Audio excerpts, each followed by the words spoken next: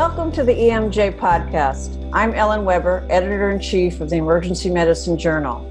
And today we're going to discuss an article that's appearing in the April issue of EMJ, Taking the Stage, a development program for women speakers in emergency medicine.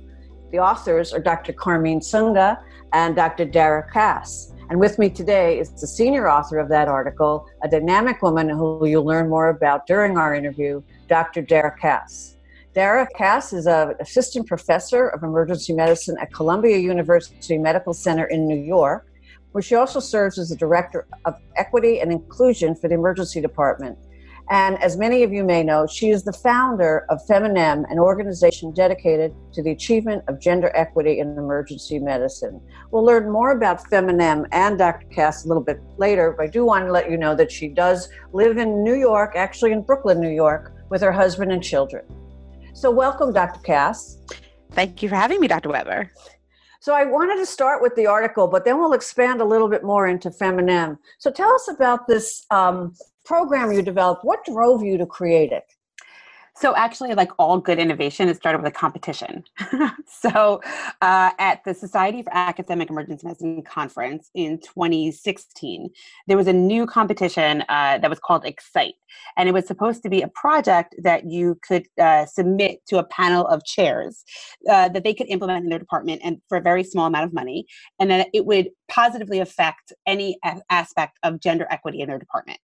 So I had just started writing a commentary and a couple of papers on increasing the number of women speakers in emergency medicine. And we had actually just launched the Feminem Speakers Bureau, which we will talk about in a little bit.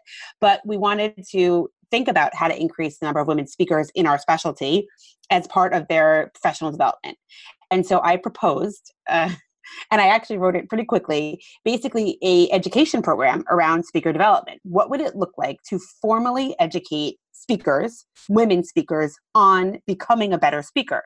Because, you know, historically in medicine, we're so good at expecting ourselves to be good at things naturally, except for medicine, right? So like we don't teach ourselves finance, and we don't teach ourselves marketing, and we don't teach ourselves public speaking. Yet they're all part of our lives and careers as successful physicians.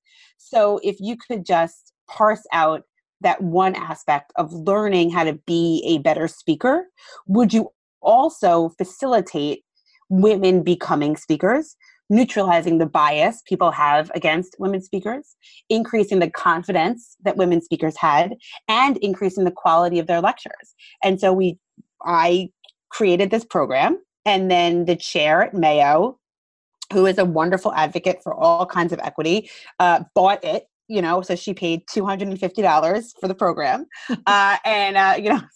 Really good price. And we piloted it at the department, and we submitted an IRB beforehand to study the outcomes.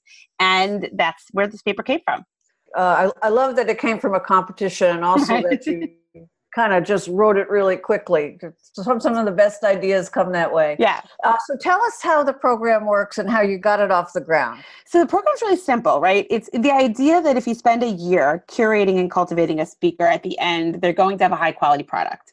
So what the department does is they identify, in this case, it was 4 women faculty members. And that's really between the chair and the champion, right? So I didn't do that. They looked at their faculty and said, are there any number of people that we think could reasonably complete the program? And how would that development affect their careers and be positive for their careers, for the department's, you know, notoriety and all that kind of good stuff? So they picked 4 faculty members who met with the chair ahead of time and agreed to be participants. Then there was 3 basic phases of the program. So the first was kind of like education. So how are we going to educate people on becoming a better speaker? Well, there's content out there. So we used a couple of books on becoming a better speaker. A great one is Talk Like TED, which is just kind of this social emotional way to create story. We gave them PowerPoint slides about, you know, how do you create better slides and how do you get your messaging across. And then they watched actually a few now extinct videos on creating good slides, good stories, kind of, you know, Amal Mattu, who's an extraordinary speaker in emergency medicine, had a lecture on, you know, giving your story as a speaker. So there was a couple of really well-utilized videos of other lectures that we use. That was phase one. Phase two was basically creating this talk. So they then went into some content that they wanted to develop, whether it was based on their own niche or a departmental need or something they thought was marketable, whatever that would be. And that second phase was moderated by an external mentor, Scott Weingart, who's a champion of all kinds of all things related to academics, especially increasing the number of women speakers on the stage. And so he was a resource for them. They wrote their talks, got feedback from the department, got feedback from their peers. They created basically a peer mentorship group. And then they delivered the talk. And so the idea was to deliver it, get feedback from the audience. And the program was developed so that they would do a local, a regional, and a national talk. So that they would take the same program. We forget that if you take the same lecture, you need to deliver it multiple times for it to be good, right? This idea that we give one lecture each time and write new lectures all the time is not the way that well-vetted and well-versed speakers do things.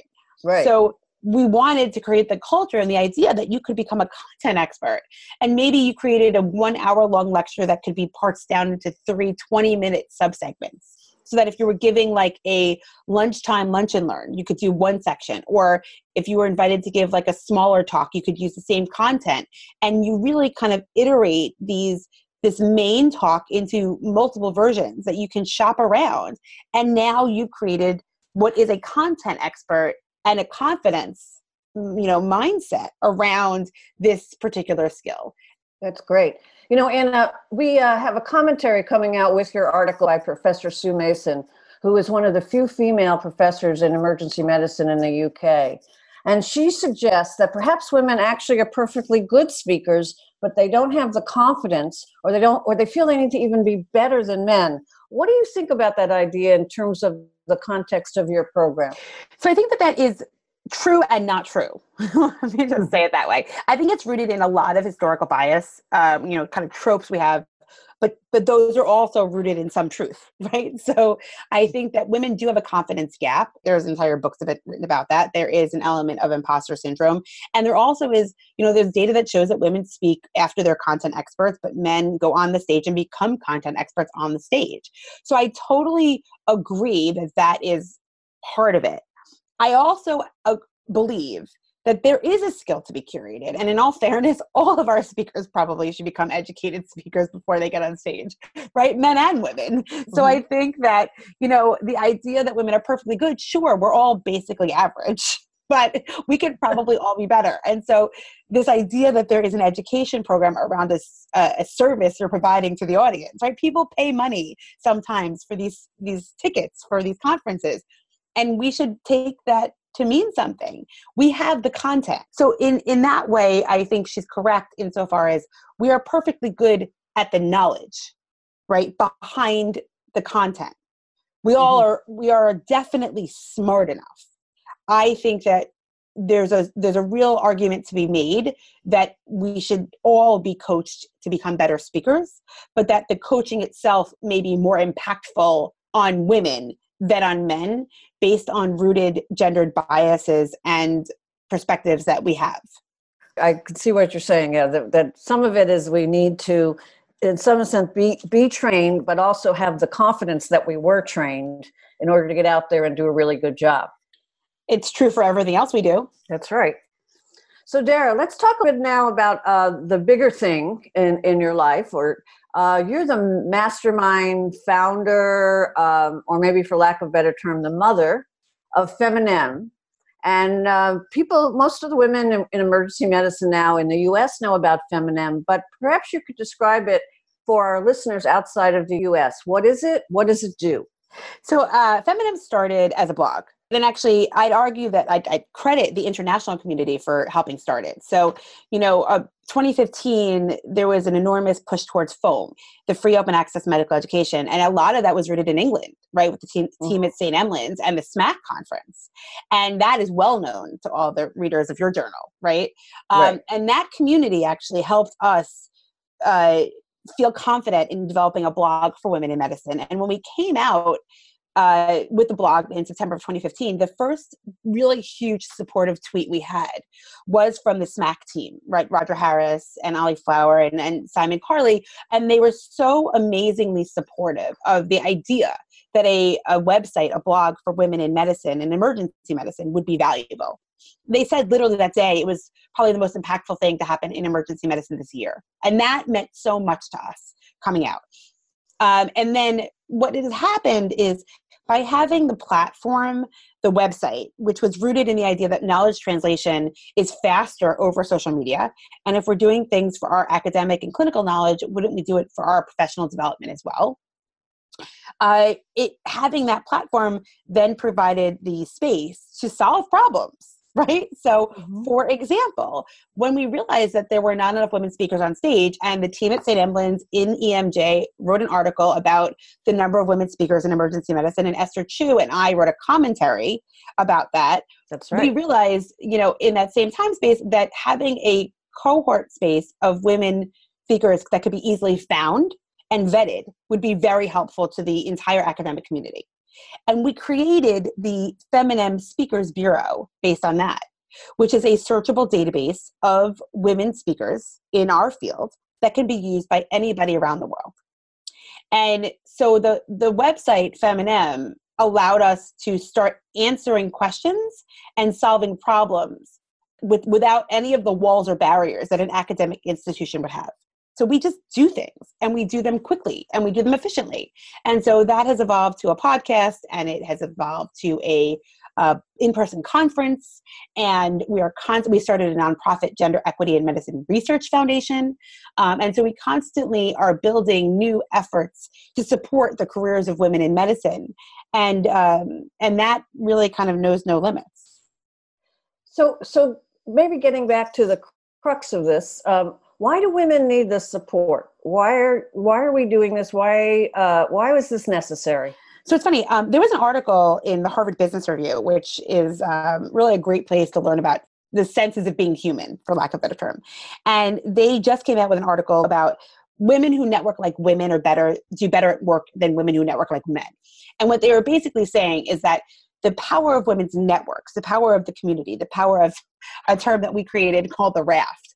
But the idea that women amplifying and supporting each other has exponentially higher value in the careers of women than if they try to do things the way that men do has been now proven out.